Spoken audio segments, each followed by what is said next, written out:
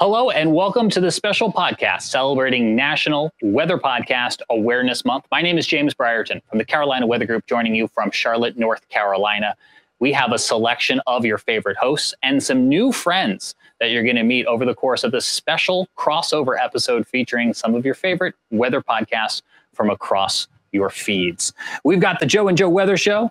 We've got Stormfront Freaks. We got Weather Brains. We got the Weather Lounge. We got Chaser Chat. Some of you are joining us right now live on YouTube and Facebook. And if you are, you're invited to join our conversation by asking a question or sharing a comment as we go through this live broadcast. Some of you may be listening to this show later on as a part of your favorite podcast feed. And so we invite you to check out the description for links to all of the shows we just mentioned here. We're going to have fun over the course of the next little bit, guys. So glad you're all here. I really think this speaks to the collaboration we see in the weather community as a whole. Whether it's during severe weather or during forecasting, the whole spirit of weather in this country is to collaborate, share data, share science. And that's why all of these shows that could just as easily be competitors are here together now for the shared love of the science that you all, our audience, do enjoy. In just a moment, we're going to start with James Spann of Weather Brains, but we also do want to mention that a large portion of our country is continuing to clean up from the recent tornado outbreak across portions of the Deep South. If you're able to help, we encourage you to donate to an organization like the American Red Cross at redcross.org to help all of those impacted by the ongoing severe weather aftermath in portions of our country. Let's start with James Spann, who is in Birmingham, Alabama, and was pretty close to the severe weather outbreak that we saw recently. And unfortunately, James, probably more storms yet ahead this severe weather season. So before we talk to you about Weather Brains, let me talk to you about storms. How is everyone in your neck of Alabama doing? And we know this impacted states like Mississippi as well and other portions of the South. So I wanted to start with that here tonight as we bring you into the show. It was a rough ride this weekend. Of course, Mississippi had the brunt of the deaths. We had one fatality here, and it was in a mobile home, and that's one of our biggest struggles. It's doing better for people that live in manufactured housing. All of us, we have to do better. We had one death, but we had huge hail that produced a lot of damage. That really didn't get a lot of attention, and we had major flooding problems. So it was a wild weekend, and we're gearing up for another all-nighter Friday night. I think I had 3 all-nighters in a row. We've got one coming up Friday night. But, you know, this is March and April. This is what we do here. It is, I will never, ever, ever gripe about the lack of sleep. I've not slept since 1973, and I love coming to work every day. So, you know, it's just what I do. Well, we appreciate as colleagues, but as audience members and community members, all that you do, both on Weather Brains and on ABC 33 and 40, trying to keep everyone safe. And I think if I can speak on behalf of meteorologists across the country, we try to emulate exactly what it is that you do so well, both on air and online. So let's talk a little bit about Weather Brains, because as I think I told you the last time you were with us on the Carolina Weather Group, I kind of see you as the godfather of weather podcasts. We're all kind of imitating what you have started.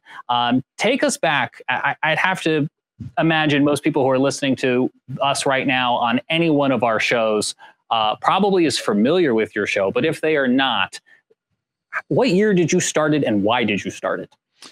The year was 2006, and I don't even think most people knew what a podcast was. I'm an early adopter.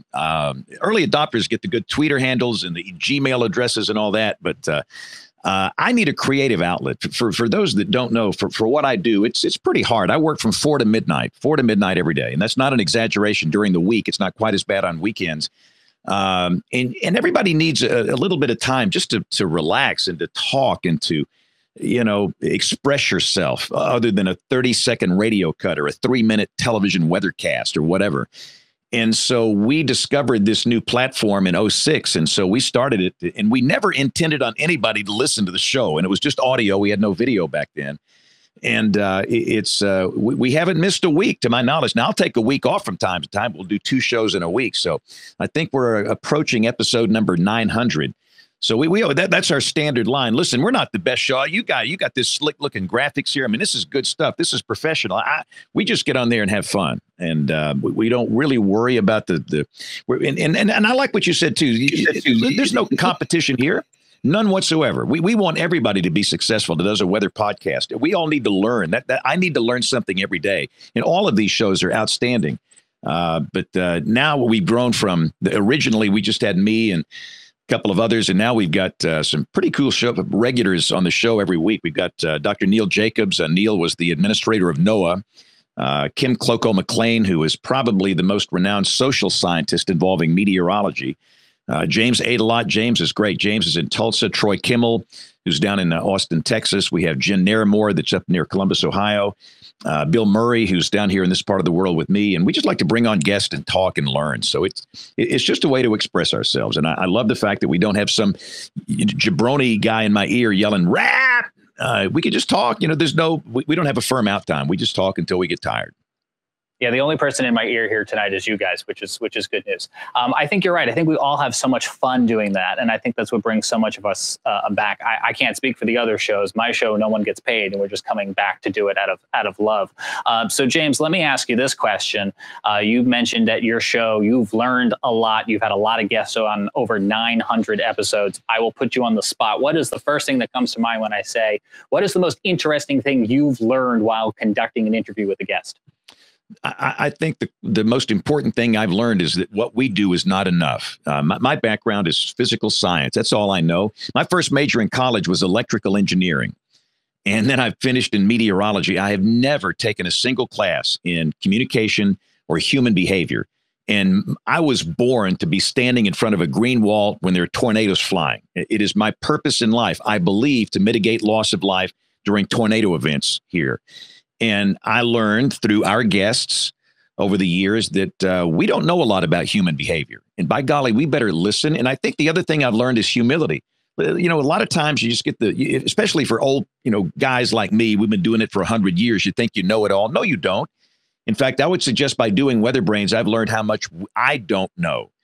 And so having that Monday night event every week, it's critical education for me. I don't get the CEUs for the, AMS SEAL or these other things, the CBN, but by golly, it's important to me. And so I've learned humility. I've learned how to listen. I've learned that what I know is not enough, especially involving social science and human behavior. So having a Kim McLean on the show and having guests that deal in social science, that's critical. And those that deal with physical science, goodness, having Dr. Jacobs. Neil Jacobs is the NWP czar, numerical weather prediction. And all of us, every weather dweeb in the world, talks about models. Hey, man, what's the Euro do? What about the GFS and all this? He understands the physics better than anybody else on the planet. And having him on the show to help navigate through circumstances and different case studies, it's really good. So I think the most important thing for all these shows here is the fact that we can learn something and at the same time have fun and laugh. If you can't laugh, we have no hope. And I think most folks here have a sense of humor and we can deliver content in a fun way. I think laughing helps keep us sane. We'll say hello to Timothy, who's watching with us on YouTube during this live chat, saying good afternoon and good evening to all of us here, including the two Jameses, Phil, Joe, Mike, and Gabriel. I'm going to ask in a moment for some questions from the other folks in the other shows who are joining us who maybe would like an opportunity, James, to ask you a question directly. Before I do that, you've got the 1,000th show on the horizon. What do you envision for that? And is there one big guest that you've not been able to snag yet that you really want to snag? Holy cow. We figured for 1,000, we'll probably take it to Norman, to the National Weather Center. We've done a live show out of there before. It was that show was the most bizarre show we've ever done. We were live in the auditorium. If you've ever been to the National Weather Center, it's down in the basement. And they put me down there with Chuck Doswell. And I think most people that are older know Dr. Doswell. He's taught me more about severe local convective storms than any other human being on the planet. The man is brilliant. But Chuck can be, he's an interesting personality. But anyway, I won't get into the details of that. But one of the thoughts is to do show 1,000 there at the National Weather Center. And I should mention Rick Smith, of course, is on our show. Rick's the WCM of the Weather Service in Norman. And, since everybody's there, or we've had thoughts of doing it at a barbecue joint in Memphis or Kansas City. I don't know. But we want to do it live, and we're going to bring in everybody together because like everybody else here, we do it virtually. which is fine. But every once in a while, I think it's good to be together.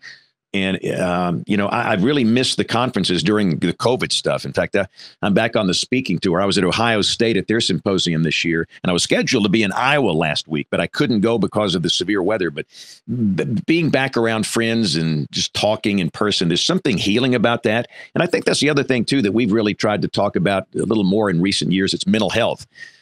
We've got a mental health problem in this country. And the truth is every family has mental health issues, everybody. And everybody in the weather enterprise, at some point, if you do this long enough, you will encounter some event that will trigger some type of mental health issue in your life. And to be able to be around friends and talk, there's something just healing about that. So, yeah, we'll do show 1000 somewhere. I would prefer to do it at a barbecue joint. So we'll probably find one somewhere, or the National Weather Center, or maybe we'll bring in barbecue at the National Weather Center. I don't know. I think mental health is important. And I know you and I and some other folks at the Carolina Weather Group had a chance to talk about that when we were privileged enough to have you on probably more than a year ago now to talk about the April 27th, 2011 tornado outbreak. And you're absolutely right. That's one of those things that I think I have learned a lot about, as you mentioned, social science, also the mental health and the fatigue that goes into doing this as a forecaster, but also as a community member when you're constantly maybe going through kind of a training one system after another. We haven't had a chance yet in our program tonight to get to meet all of the other lovely shows out there, but I know we have James Spann for just a few more minutes here, and Phil Johnson from the Stormfront Freaks came off mute, and I thought maybe, Phil, you had a question for James before you had to go here tonight. No, I just said, holy cow, 1,000. That was mind-blowing. It's about time to stop, probably. I mean, we need an exit strategy. Well, so that's my question, James, is so you've been doing this now almost 1,000 episodes. What and you talked about how you like keeping it pretty low key, nothing too fancy. But what would you say? Do you have any goals in the horizon with Weather Brains? Anything new you'd like to do with it? Well, I think, and listen, I'm people all the time, they ask me, when am I going to retire? Never. I will drop dead doing this show or on that green wall or something. I just can't. The minute I stop, I'll be dead within 6 months. So, as long as I'm here and if I've got the energy and the cognitive skill, I'm still going to do this. And instead of worrying about production value, you guys are, all these shows, everybody on this show here, your production value is so much better than ours. I mean, I come in here, 10 minutes before airtime and just hit the button and go. And, your production value is great. I think we probably need to improve that a little bit. But still, my main thing is just to keep increasing the quality of guests that we bring on the show, where we can learn and laugh. And again, the things, goodness, the guest quality has gotten pretty good.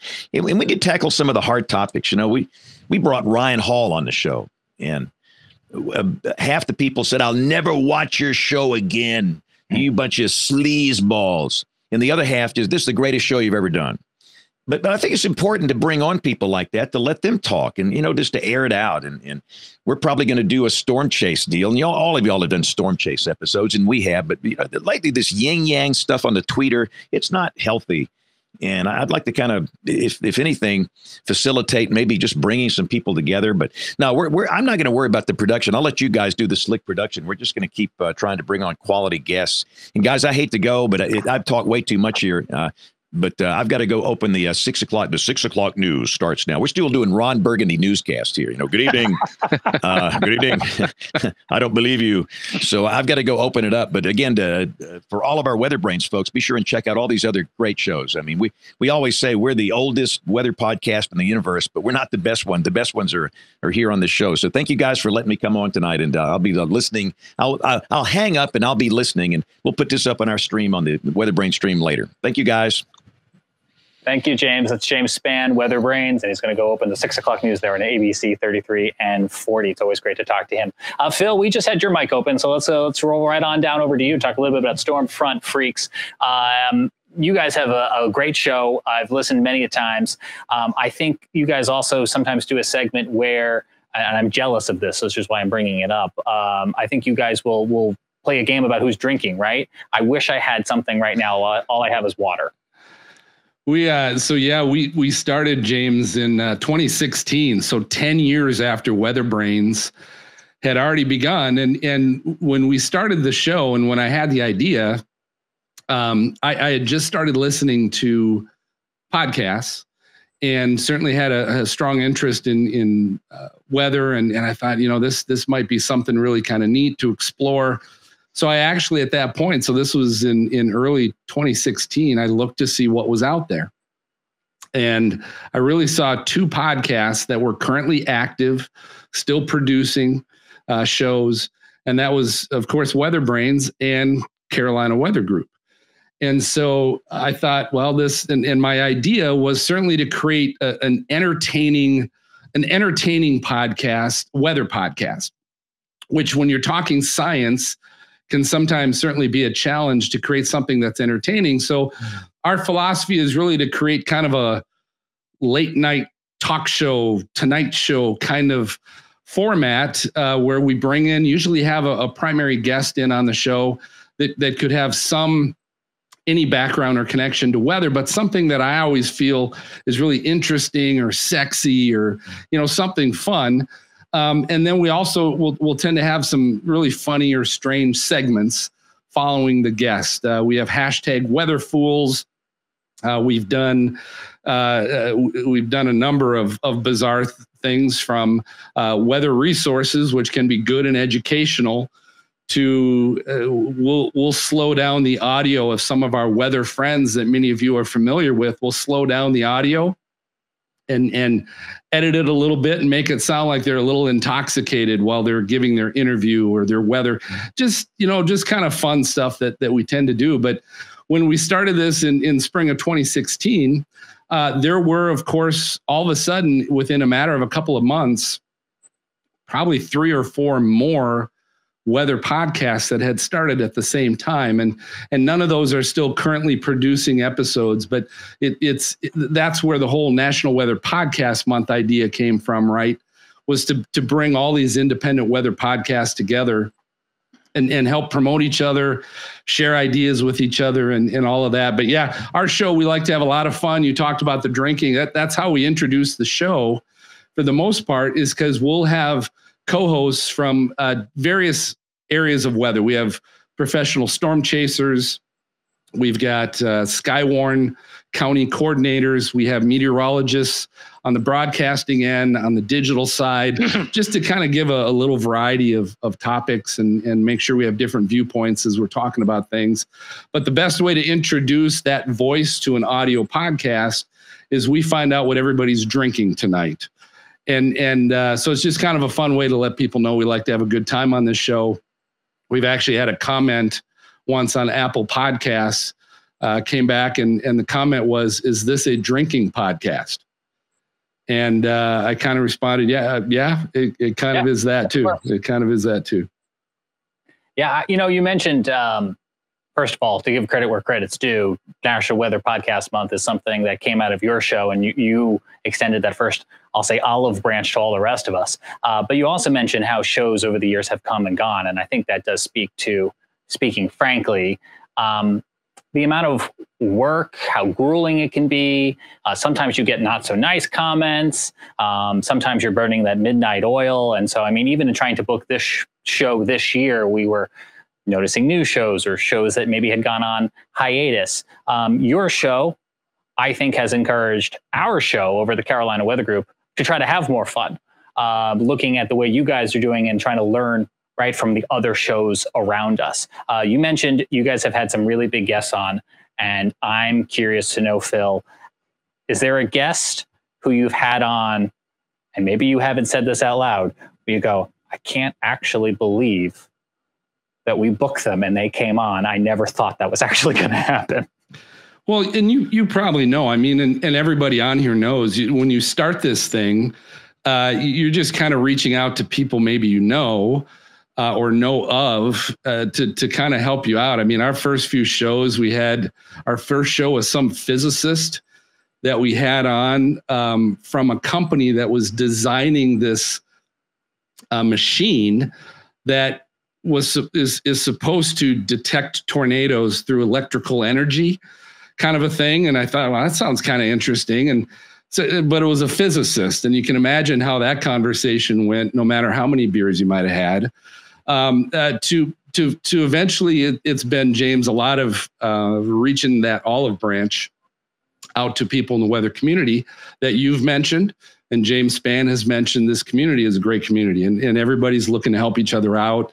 I mentioned Carolina Weather Group was around before we started, and so we've learned a lot from you guys as well. But it has been fun to have the Ginger Z's and the Jim Cantoris and the Reed Timmers, and we just had the director James Winterstern of the Supercell movie. We just had him on the show for the second time. We had him on a year ago talking about the movie, but it was just released, and so that was enjoyable. And this next episode we have coming up is an on-air meteorologist, Jason Frazier from Fox Weather. So that the new 24/7 Fox Weather broadcasting streaming channel that's come out. We're going to find out a little bit about how they got started and what that's all about. So it's been fun to make connections, and it's been enjoyable, as you all know, as you make these connections through the podcast. When I go out storm chasing and doing those things to meet these people that I've never met before or I've met virtually during a show, it's always a great time. Always fun. It's funny, you mentioned Fox Weather, James mentioned Ryan Hall.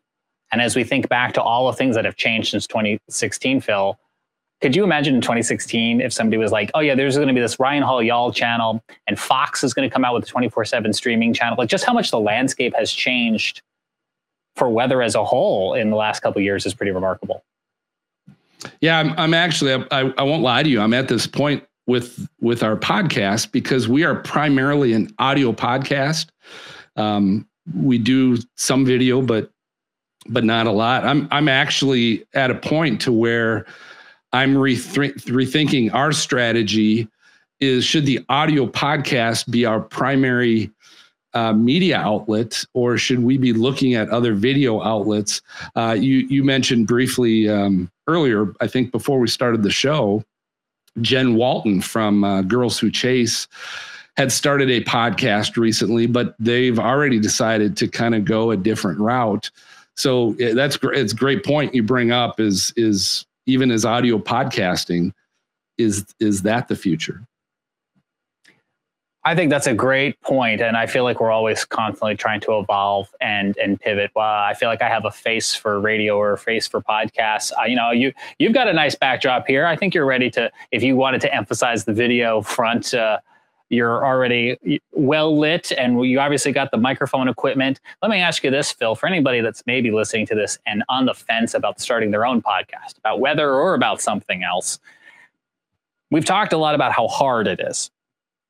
But from an equipment and an accessibility standpoint, have you found with Stormfront Freaks that it costs a lot of money to start a show, or have you found that maybe it wasn't as scary as you thought that was going to be? No, to me, it was fun. I mean, there was certainly a learning curve there, right? If you listen to any of our earlier shows, they don't nearly sound as good and produced as they do now. As over the last, we're going almost 7 years now, it's been upgrading, constantly upgrading, learning new things, getting better at it. It's just like anything, right? When you start, it's pathetic, but you start anyway and you have fun with it. And I think that's the goal. The challenge, you talk about how hard it might be. I think that's for me, it's the creativity side of things. James Spann talked about it's a creative outlet, and there really is that for me as well. But, there are just times that your creativity, you gotta turn it on because you have a show to do and create, and you got to figure out what kind of segments we're going to do and who's going to do what. And I got to find stuff and come up with game shows, and I got to find what beer I'm going to be drinking this week. The creativity can be a challenge at times. But for me, one of the benefits is we have co-hosts. It's not just a solo act. And that's what's helped me get through times that I don't feel as creative, or I don't feel as into it. Someone else on our team might, or multiple people might, and I can work off of their energy and kind of help me get through that time period. I'm going to ask Jared Smith, who is our director tonight on this show from the Carolina Weather Group, to put us all in the Brady Bunch squares here for just a moment, because I want to do a show of hands with the other guys we have on from the other shows here with us tonight, Mike, Gabriel, Joe, and Phil, you as well. By a show of hands, does anyone's show just do audio? Okay. I'm kind of some. The Weather Lounge kind of went so. Yeah, mostly audio, but we do dabble in video from time to time. So let me ask this question. Does anyone just do video, which obviously has audio, but I mean, like, you don't distribute the audio as a part of an RSS feed? I'm not sure on my end, because the technical person is my partner, Joe Chiaffi, and he's on virtually every social media platform, Patreon and YouTube and Facebook. So I'm sure that in some cases there are situations where you'll just hear us and not see us. But again, we get a lot of our viewership indeed from being on YouTube. Yeah. YouTube is a huge discovery for us here at the Carolina Weather Group. And we're keeping in mind that some folks may just be listening and can't see where I'm pointing or which hands are going up in the air. Let me go back over to Mike from the Weather Lounge. We haven't had a chance yet to talk about your show, but let's start here, Mike. Why is it that audio is what you guys kind of focus on, and what have you guys been toying with in that department, I suppose? Yeah, I mean, well, we started with audio because the company I work for, WeatherWorks, we started our whole business in radio to begin with. And we had some audio equipment around, and we thought that was the easiest means to get the podcast going. We felt that, video would be a little bit too complicated for us to get out to the masses of the people. So that's why we just stuck with audio. We thought, okay, well, what's the easiest way we can do this? Because basically how our show came to be is that we talked about it for a few years, actually several years before we actually launched. But we launched back in August of 2020. And obviously that's when we had the COVID pandemic going on. And we were just looking for another way that we can engage our audience or engage people with the weather. And we were all kind of stuck at home and didn't know really what to do with all the lockdowns and things like that going on. So we said, you know what, we can do this from home. We can just get on our desktop computers, we can get some audio equipment, and we can get this done. And our guy Mike Priante there did a great job figuring out on how to get this up and how to get it running for us. He's basically our technical guy and our editor and things like that. And then my co-host Brad Miller, he also helped out a whole lot because he's typically a co-host with me on the show. So we keep things light that way. We have a lot of banter back and forth. August of 2020 was probably about the time, Mike, where I no longer had to explain to our guests what Zoom was or how Zoom worked. Because I like to say we were using Zoom before it was cool. But absolutely, technology did change. And I do think that's one of the things that I suppose for the better, people became more used to this notion of not everything has to look super polished. Tell us a little bit more about your show, Micah. What can viewers, or I guess I should say listeners, expect out of the Weather Lounge if they haven't had a chance to listen to you yet? Well, we're trying to have fun. We're trying to be laid back about it. I really like the Stormfront Freaks idea about having a drink with the podcast. I mean, I remember seeing that and I was thinking to myself, I just don't know if my boss would like that. So we're going to have to kind of back away from that for the time being. So, but I do like that idea, that's for sure. But yeah, we like to be laid back about it. And, we like to relate the weather to how it affects people's lives, how it affects different companies, different job duties. So from that, we've had guests ranging from the director of grounds for the Philadelphia Eagles and how they deal with the weather. We've talked to military colonels on how the weather affects their operations on the battlefield. We've talked to the hurricane hunters, climatologists, Dr. Richard Alley from Penn State University. He was one of my professors. And even the director, Jamie Winterstern, that you guys mentioned, we talked to about the Supercell movie. So, we had I honestly got to say that I'm pretty much floored that all you have to do is really reach out and ask. And people are more willing to do these interviews on podcasts than you really do think. And if anybody's out there looking to start a podcast, just go for it. Just try it. Just ask. You'll be surprised how many people actually say yes. So don't think that they're going to automatically say no. Don't have that in your head. It's amazing what you guys can really accomplish. Yeah, and I'll piggyback off of that if I can, Mike. For anyone who's watching or listening and thinking about starting their own show, I have had the same experience where guests will say yes. And I think they're just so excited to share and talk. They don't really care if it's 100 people or 1,000 people or 10 people who might be watching and listening. These are really, we want the shows to be entertaining. We want the shows to be insightful, but really it's just a bunch of friends hanging out at the end of the day. And I think people are anxious to be a part of that.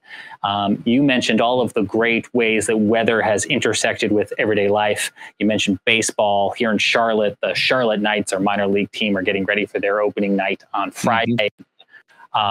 Really getting reminded myself about okay, we got some rain in the forecast. So how do they prepare the field and when do they call it if there's lightning too close? So let me ask you, in the interviews that you've had an opportunity to do, Mike, have you walked away with, wow, I learned something new here tonight that I wasn't expecting, that has really stuck with you when it comes to that intersection of weather and everyday life?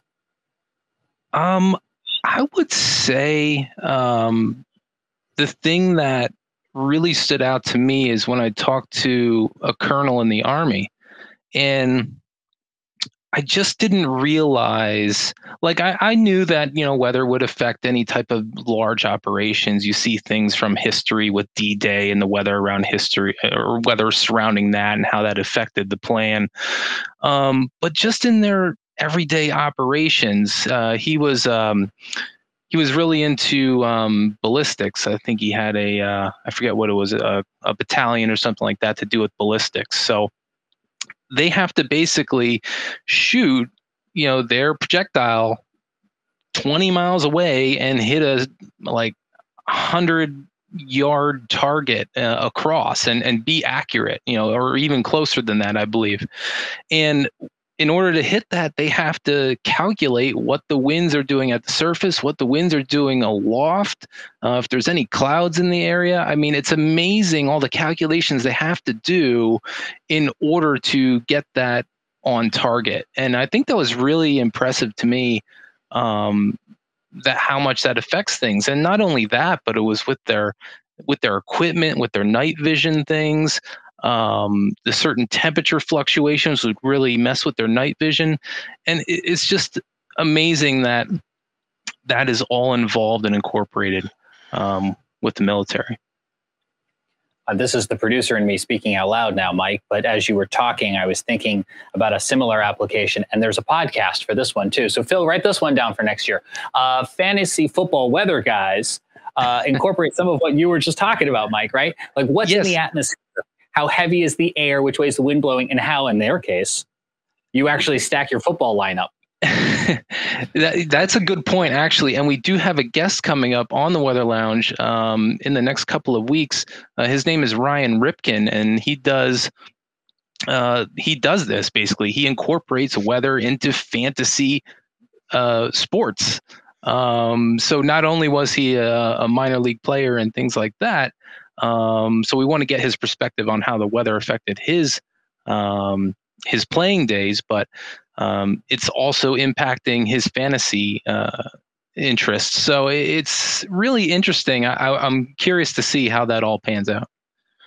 I know, as we gear up for the baseball season and the amount of pure volume of games that they play and how often weather intersects with all of them. Good stuff, Mike. Before we go tonight, in case anyone at home is trying to frantically write these down, we'll go back through all the shows and where you can find and listen to them. I want to go to Gabriel next, as we were talking about audio podcasts, but I want to start with a question about the name of your show, Chaser Chat, because I'm wondering if you guys deal with something we deal with at the Carolina Weather Group, which is our name is very specific. So people who are not in the Carolinas might think, why would I ever want to listen to that show? I don't live there. And we always are trying to overcome it with branding that says, no, it's a show about weather science and technology from the Carolinas, but it's for everyone. So for Chaser Chat, for anyone who's not familiar, is it a show geared exclusively towards chasers, or is it about chasing, but would appeal to anybody? Well, first off, I just want to say thank you very much for allowing me this opportunity to come on the show. It's been really awesome getting to hear from everybody. So just really appreciative of that. And to answer your question, it is definitely a show for anybody who is, I would say, peripherally interested in the weather, because even though it's called Chaser Chat and it does more or less specifically target people who storm chase, we have such a wide variety. I say we, like there's more than one person. I have a lot of guests on the show. For instance, one week I might have Pecos Hank or Ryan Hall on, and the next week I might have somebody who is an immunologist. That just to think of a recent episode that we had to talk about bacterial and fungal infections that can occur after severe weather events, specifically tornadoes and the ensuing infections that happen after that. So it's definitely something where if you are a storm chaser, you're probably going to be a little more interested in it, because at the end of each episode, we're always taking everything back to storm chasing and talking about whether it's, a younger person who's only got a chance to chase locally or a person who has been chasing professionally. We always take it back to that. But there's certainly a lot of people. Another one that comes to mind is Dr. Lee Orff and his supercell simulations that he's been doing. We had him on, and that actually, strangely enough, was the most listened to episode of all time, about 2.5 years ago. And he, I don't believe, has ever chased a single storm. And all we did was talk about what is happening within computer models. So definitely something there for everybody. I have not chased, at least with any diligence, an actual storm cell other than ones that are on my computer screen, which I will jokingly circle back to with you. But I want to know about the origin of your show. Are you a chaser? And then thus this is what inspired you to start making a podcast about it? So I have actually been in broadcasting now for a little over 15 years in one form or another. And I've always also been very interested in the weather, but because of scheduling limitations and just not really knowing where to find any resources, it was really just sort of a local hobby. I knew what a hook echo was. I watched some of Skip Talbot's videos so that I could actually identify what a supercell looked like in the sky. So if anything came locally around Columbus, Ohio, a little bit to the west out there near Dayton and those areas, I'd go out and I'd take a peek, and never really saw too much of interest, but it was something that I liked a lot. Now, flash forward to the beginning of the pandemic, and this actually was something that I've noticed as a recurring theme with a lot of my guests, that people basically were sitting at home with a ton of time on their hands and no real idea of what they were going to do. And so it feels like a lot of people collectively just decided, hey, I've always kind of liked to look at clouds. I think I'm going to actually take this a little more seriously. So I was able to hook up with a couple of folks who gave me some private lessons on forecasting and how it applies to storm chasing.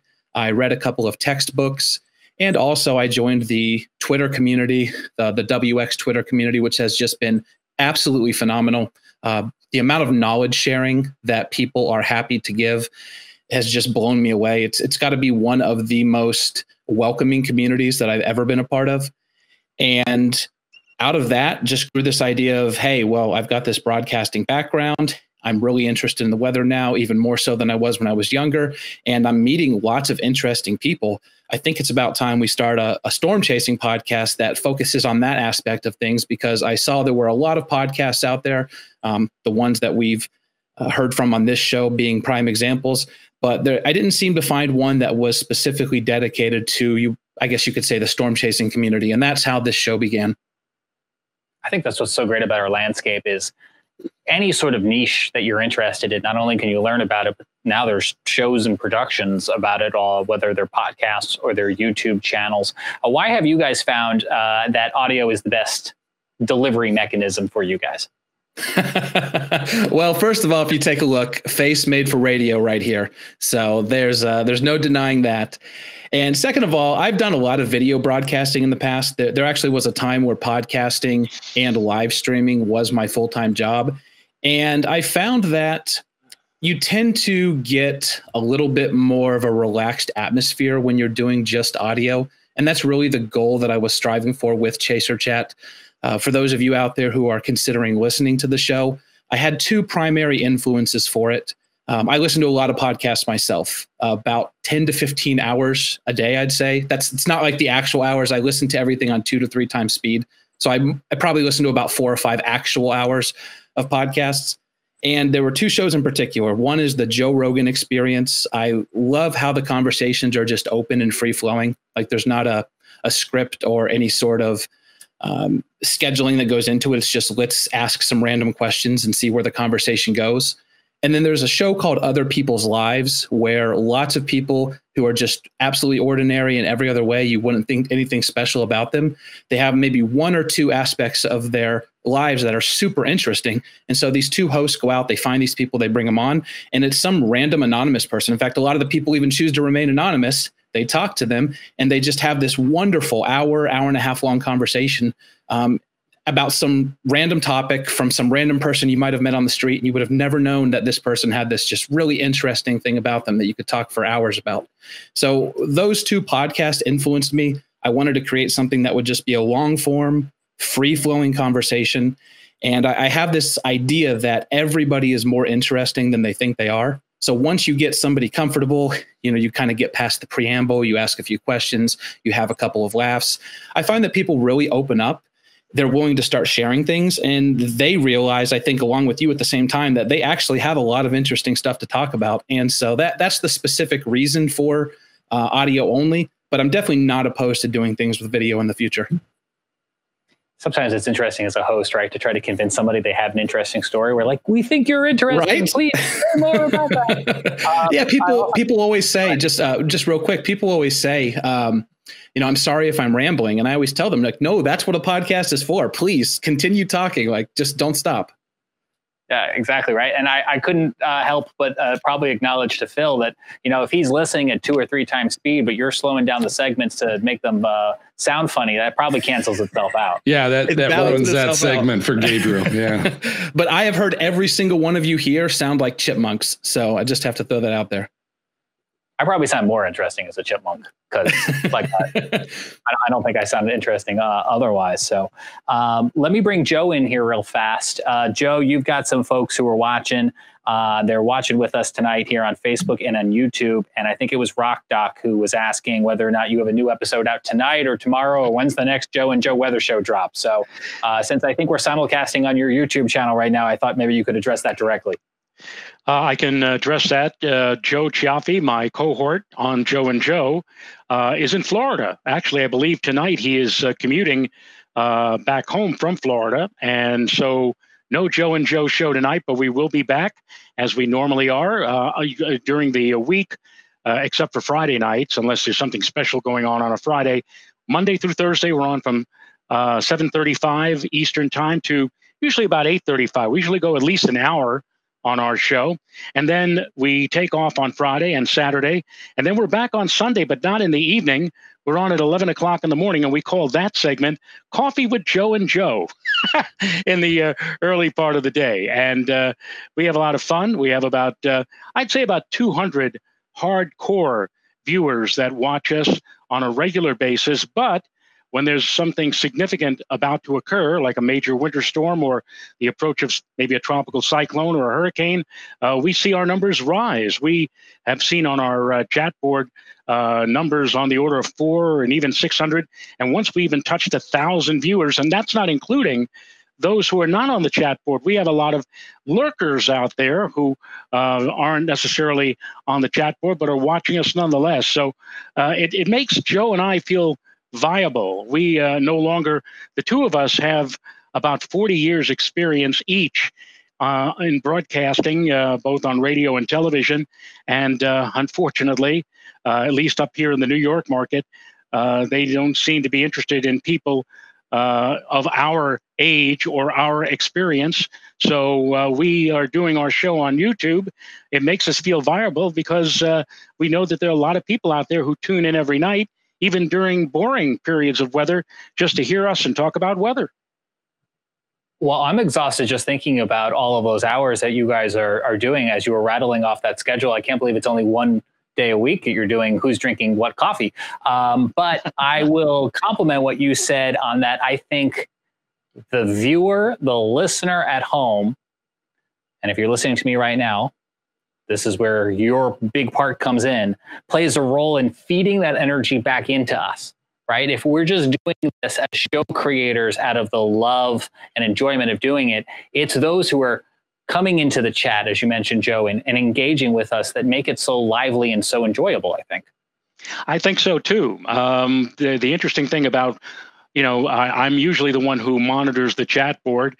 Joe is the one who, Joe Chiaffi, is the one, my partner, who usually operates everything. He's like the switcher, if you will, putting up maps from places such as Tropical Tidbits, for example, or from the National Weather Service site, SPC, WPC sites.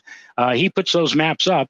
And sometimes I'll join in since I'm on Zoom, I could share whatever I'm thinking or whatever I'm looking at with not just Joe, but also everybody on the chat board. And sometimes it can get rather interesting. Sometimes there'll be people on the chat board who will have a different opinion as to what may be coming our way weather-wise from what Joe is indicating or what from I'm indicating. And we have a little bit of a discussion with that. But I have found it very interesting. I look forward to the shows each night and being able to interact with so many different people and being able to interact with Joe. Joe and I, we grew up on the Upper East Side in Harlem, in Manhattan, back in the day. We went to the same Catholic school, although we didn't know each other back then. And then our families moved up to the Bronx, next section of the Bronx. We still didn't know each other. It wasn't until we landed at the same college, City College, in New York on the Upper West Side of Manhattan, that we got to know each other. We used to hang out at the weather station, the weather center there, got to know each other very, very well. And then we went our own separate ways. I ended up on radio. Joe ended up working as a behind-the-scenes person for people like Willard Scott and Al Roker at NBC4, and also worked for a time as an intern at the National Weather Service. The one thing we always wanted to do was work together at the same location.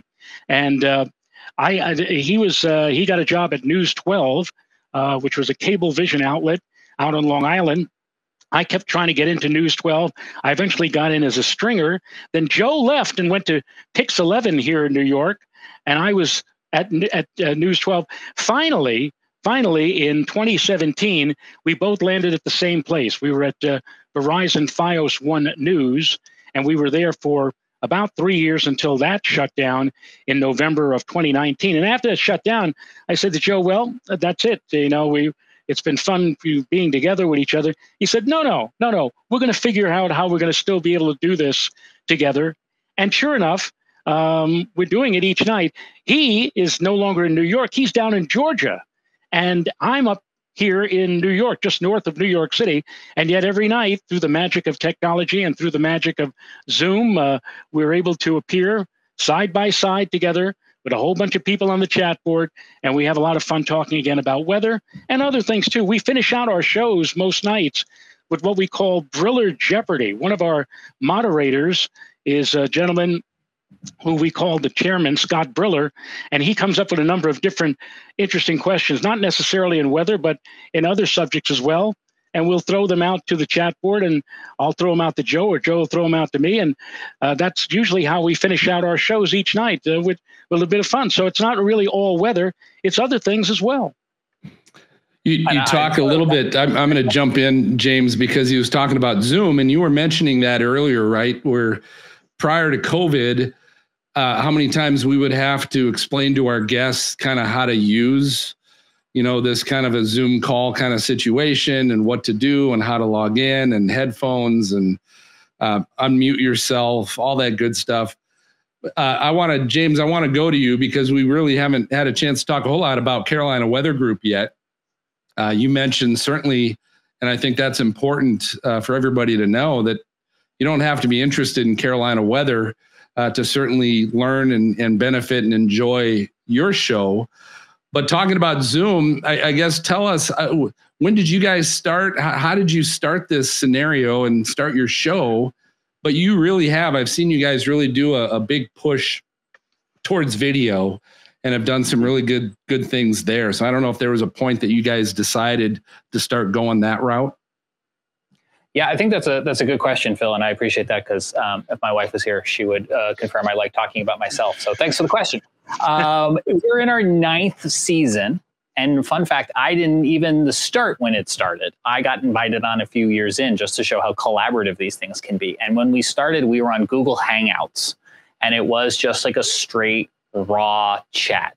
I don't think there was an audio element to it. It went to YouTube. I'm not even sure it went to Facebook. There wasn't really this idea that we were trying to hit these people in all these different places yet. And it was just really, the genesis was broadcast Mets and enthusiasts, Skywarn watchers, ham radio operators in the Carolinas would get together and discuss the weather. It was like the interactive version of the National Weather Service forecast discussion. And then that evolved more into a show. And then at some point, I guess it was 2016 or so, I think I joined. And that was around the time we were trying to then reach an even broader audience. We want to try to appeal to maybe parents and teachers and kids who want to learn, but also still be relevant to people who are experts in the field and try to teach them something new as well too. And that's where we, I think, have really ballooned now to try to do video, because that is, you think about the YouTube algorithm, and I'm sure the Joe and Joe Weather Show have seen this too. YouTube is such a powerful tool paired with Google to try to reach new audiences that at least I am surprised with the people who show up. All of a sudden, we got people watching from California or Kansas or other countries. And that's really why we try to embrace, yes, our brand is Carolina Weather Group. When there's a hurricane or severe weather in the Carolinas, that's what comes first for us. And while we are, as co-hosts, all spread across the Carolinas, we do try to make shows that are really relevant to everyone. And a perfect example of this recently is our show got invited down to go to Kennedy Space Center in Florida for a space launch. What did that have to do with the weather in the Carolinas? Really nothing, other than we all like watching things in the sky. And there's this huge overlap between technology and space and weather. That looked great. I want to know a little bit more about that, because who all went down? I saw a lot of your stuff and your reports from there, but who all went down, and what was that experience like?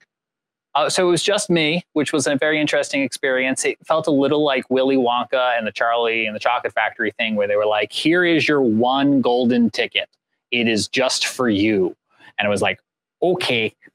So if I were to ever get invited back again, I would probably try to really say, but can I please bring help? Because I shot everything on my phone using little DJI mics. There are microphones from other companies as well too, which really I think speaks, Phil, to how far technology has come.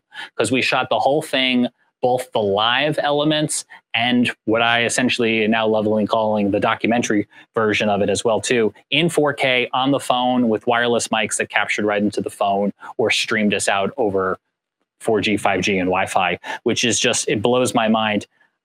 First of all, talking about, and this was something Joe brought up, people behind the scenes pushing buttons. In his case, it's the other Joe. In my case, it's Jared Smith. Jared, can you turn your camera back on so we can see your pretty face? Because there he is. This is the man who not only tonight has been pushing the buttons, moving people around the screen, but also is the man who made my dream of the Kennedy Space Center stream happen, Phil, is because that man was back in front of his computer making me look not dumb. Nice. Nice. Well done, Jared. Because he didn't look dumb. He looked pretty smart. So that was good. And it was a team effort. We have a video editor who is in New Jersey. What does that have to do with the Carolinas? Nothing. He's just a great, excellent, smart young man. And he was taking in all of the video that I was about to say we, as Gabriel did in the Royal Censor Chaser chat, that we were sending back, that I was sending back. So the videos were going from Florida to New Jersey, Florida to Charlotte to New Jersey, then down to Charleston. And then can I, James, are you okay if I ask a question to the whole group? Please, yes, we can put everybody in the Brady Bunch. So here's what I want to find out from each of you, and I'm going to start with I'll start with Gabriel, because I listened to one of your recent episodes with a chaser that was chasing during the Mississippi tornado outbreak we just had last week. And you mentioned, or I thought I saw something on Twitter where you talked about, because we've been the same way. We've tried to be a timeless show. We don't talk a lot about a lot of current events, but we had a show the day that Hurricane Ian hit landfall, and we talked to a couple chasers and a resident, and that was a really popular show, but it was certainly a stray from what we typically do. And I thought I heard you say that yours was pretty popular as well. So my question to the whole group, but Gabriel, I'll start with you. Do you have a goal to try and be timeless, to where you're not talking about current events and someone could listen to your show at any year, any time, and it's still going to be relevant? Or are you, maybe based on that one episode, are you looking at maybe trying to do some more timely current event kind of shows?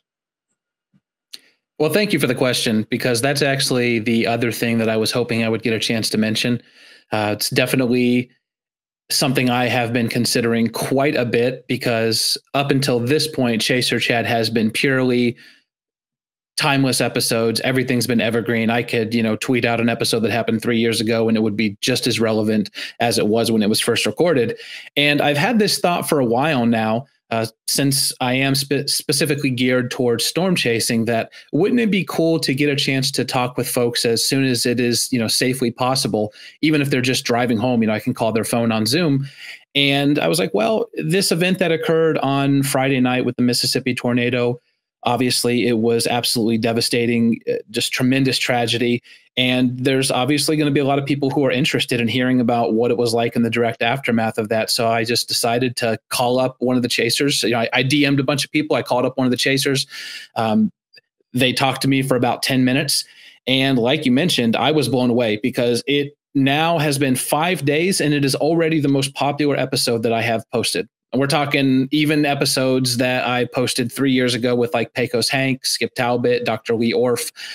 It just on a quick check today has already outperformed all of those. So I do think I'm going to be doing a few more of those into the future. Obviously, it's tough. I'm not sure what everyone's situation is here in terms of your full-time jobs, if this is your full-time job. I have a separate job other than just podcasting. So trying to coordinate all that on the fly might be a little challenging, but I do think the payoff will be worth it. And I think as long as you're dropping some evergreen content into the feed with some time-sensitive content, I think people will be appreciative of that.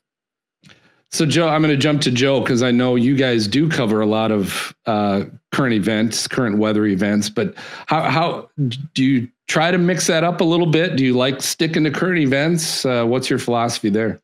Well, yeah, I think people are drawn to us, as I mentioned earlier, especially when there are major weather events taking place, and not necessarily locally. I think one of the more popular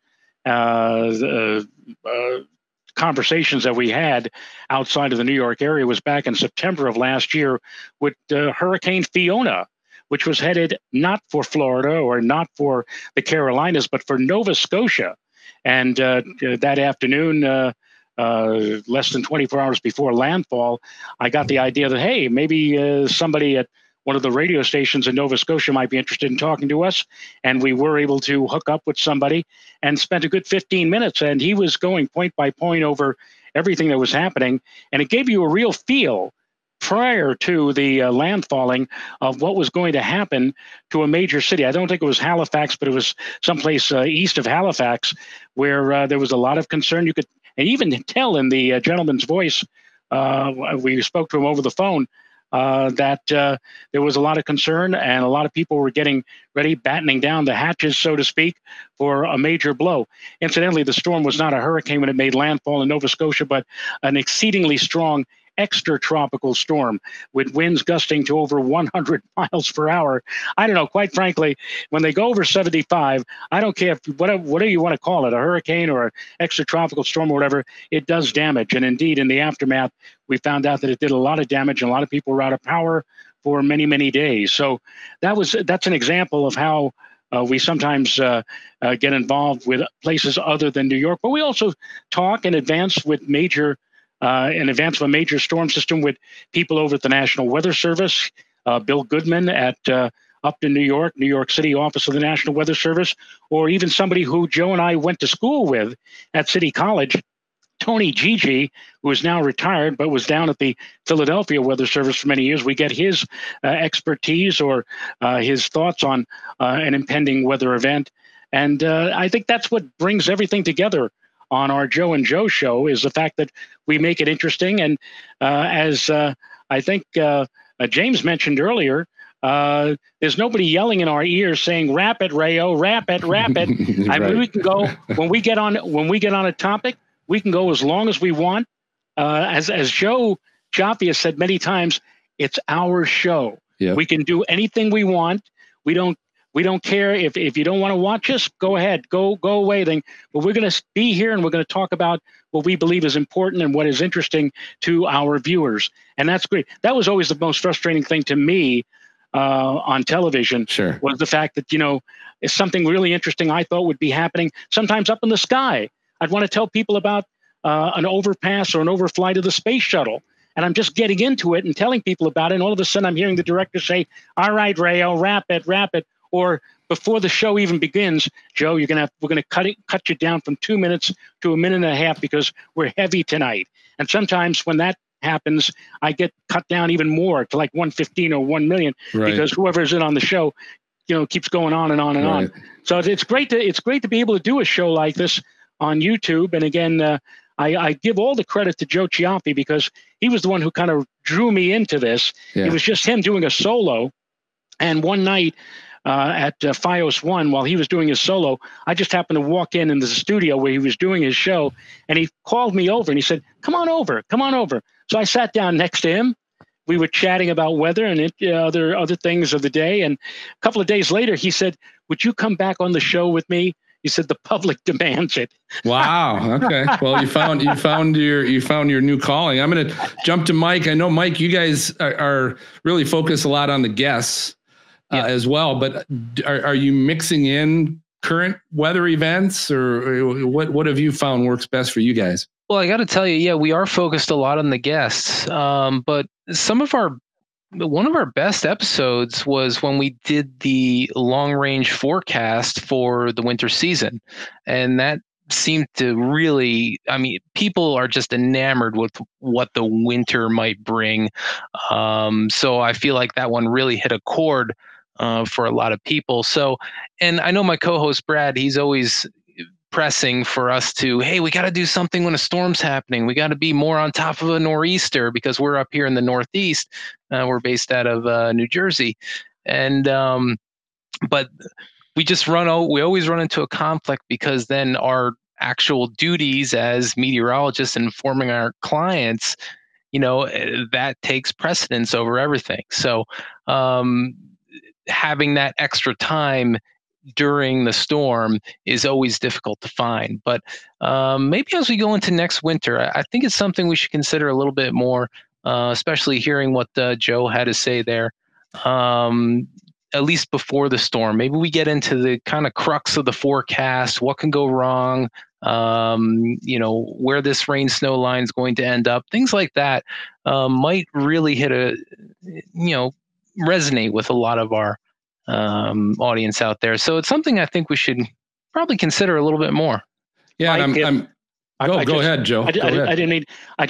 Mike said one of his most popular programs was about long range and about the upcoming winter season, for example. I just want to bring up here, we've had this gentleman on the show a couple of times, and his name is Jim Witt. And Jim does long range forecasts, and each fall he puts out a calendar with his long-range forecast, with his long-range predictions. Now, he and I are differing on his methodology. He uses, and I still don't understand how, he uses the moon, he uses the planets to forecast long-range weather forecast for the upcoming season. But the one thing that I do agree on is that this calendar, which I brought up, he's been putting out this calendar since 1986 with his long-range predictions, and he sells it. He's been on WHUD here in the Hudson Valley of New York for almost 50 years now.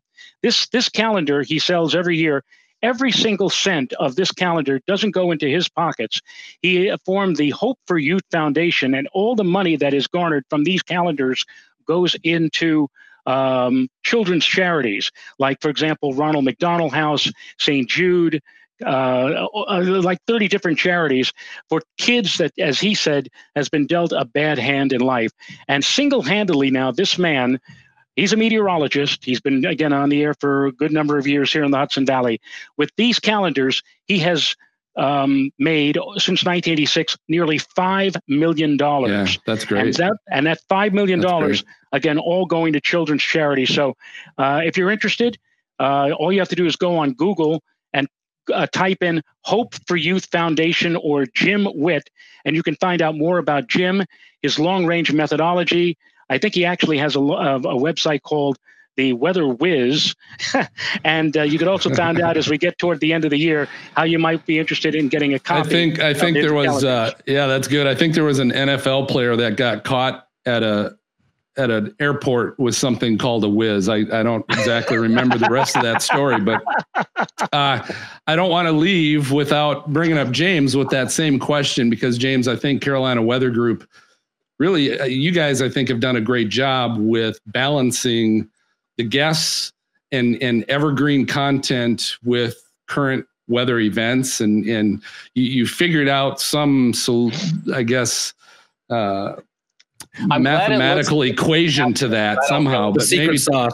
Yeah, tell me about that. I'm glad it looks like we've got it all figured out, because I do think it's ever evolving. But yeah, I'm going to say we struggle with that too, in the sense of what Mike was talking about, in that we all have other day jobs and a lot of them are weather related. So it's hard to be in two places at once trying to cover severe weather. So we try to balance in our shows and in our feed what is evergreen, what is going to have, as the analysts like to call it, the long tail, so the audience can enjoy it for a really long time into the future. That makes it very productive on our part.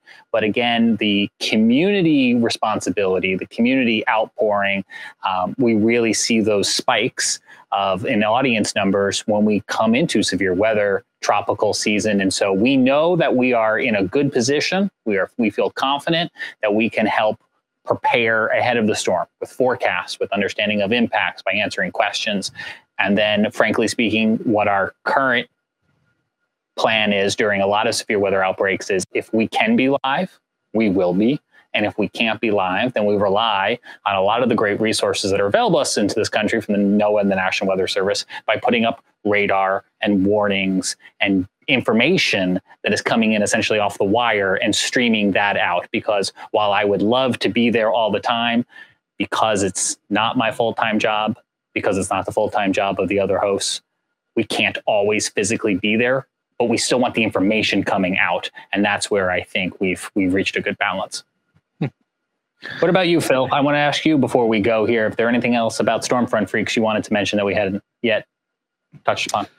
No, it's like I said, we're ever evolving. We're constantly trying to, get better and figure out what's the next step. And we've got a great group of co-hosts now that we've had for a number of years together. We went through some turnover with some for a while that just, had different commitments and such that they couldn't stick around. But we've now got a good group. We've got Greg Johnson, who's a professional storm chaser up in Canada. What's cool about this podcast for me is I get to do it with my older brother, MJ, who is, he's a county Skywarn coordinator up in Minnesota. So we get to do that together. He also gets to be the guy that pushes all the buttons behind the scenes too. But we have Dina Knightley, meteorologist with weather.com. We've got Jen Watson, who's a meteorologist and does some work with the Weather Channel. Serena Arnold, who's former meteorologist at Mount Washington Observatory. We've got Mark Massaro. We call him Maz because we have two Marks on the show, but he's a former TV meteorologist in the Cincinnati area. And we've got Brady Harris, who is a somewhat recent grad from Ohio State's meteorology program. So just it's a cool bunch of people. We have a lot of fun, and now we're doing a chasecation once every year. We head out to the plains and do a week-long chase, and we just have a lot of fun. But I really appreciate this time with all of you, and really some of the new shows that are on, and some that have been around for a little while. But just getting a chance to share some ideas and learn about you as well. I think the most important thing for a person like yourself, for a person like Gabriel, for a person like James and Mike, is the fact that the reason why I think all of us are successful in our podcast is that the people who watch us trust us. I more often than not, I've heard from people who watch Joe and Joe and have told Joe or myself, we believe you. We understand what you're saying, but we have a trust in what you're telling us about, let's say, an impending big storm. Unlike television, some TV, weathercasters who really are being fed the information. They don't have any information, no knowledge whatsoever what they're talking about. But maybe a private weather service like AccuWeather is giving them all the stuff to say on the air. But there's not much in the way of credibility. I think that for people like us, people who are really, in some cases, even frightened about what may be coming their way in terms of a tropical cyclone or a major snowstorm or a blizzard or possibly losing power, they come to people like us to hear the real poop, if I may use that term. And I think that's where I think a lot of us get a lot of our credibility and a lot of our success on these podcasts and on these telecasts on YouTube is from the fact that people know who we are, they know of our knowledge, and they know that we're going to be telling them or giving them the best information possible based on the National Weather Service or based upon our own empiricism and our own knowledge that we built up over many, many, many years in the business. Real poop, Joe. You can use that term with me anytime. I get it. I get it. I love this hyper-local niche content you can't find anywhere else. As we wrap things up, each one of you in 10 seconds or so. Phil, you're up on the screen now. Where can people find and watch Stormfront Freaks?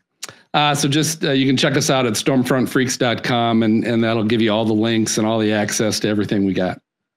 Gabriel, Chaser Chat, where can we find you? You can find me on Twitter at CrazyGaby, that's Gabey, or you can go to @ChaserChat. You can also go to chaserchat.com. Mike, where can we find the Weather Lounge?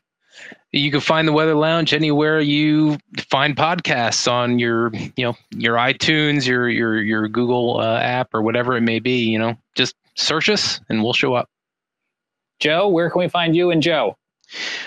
You can find us on Joe Chiaffi's YouTube channel. Go on to YouTube, type in Joe Chiaffi, CIOFFI, and you'll be brought to his channel. And that's where Joe and Joe is most every weeknight, and again on Sunday mornings at 11 a.m. Eastern Time. I love it. Thank you so much. I'm James Brierton on behalf of the Carolina Weather Group, where you can find on YouTube, wherever you listen to audio podcast, or carolinaweathergroup.com. We appreciate you all joining us tonight here on our panel, and to you listening and watching wherever it may be that you are watching or listening. We appreciate your love for weather, and we hope you will check out one of these shows if you haven't already. And hey, if we forgot a show, we didn't do it on purpose. So drop us a comment. Let us know what shows you want to see in next year's National Weather Podcast Month. On behalf of all these great guys, I'm James Brierton. Thanks so much for joining us. See you again back here real soon. Bye-bye.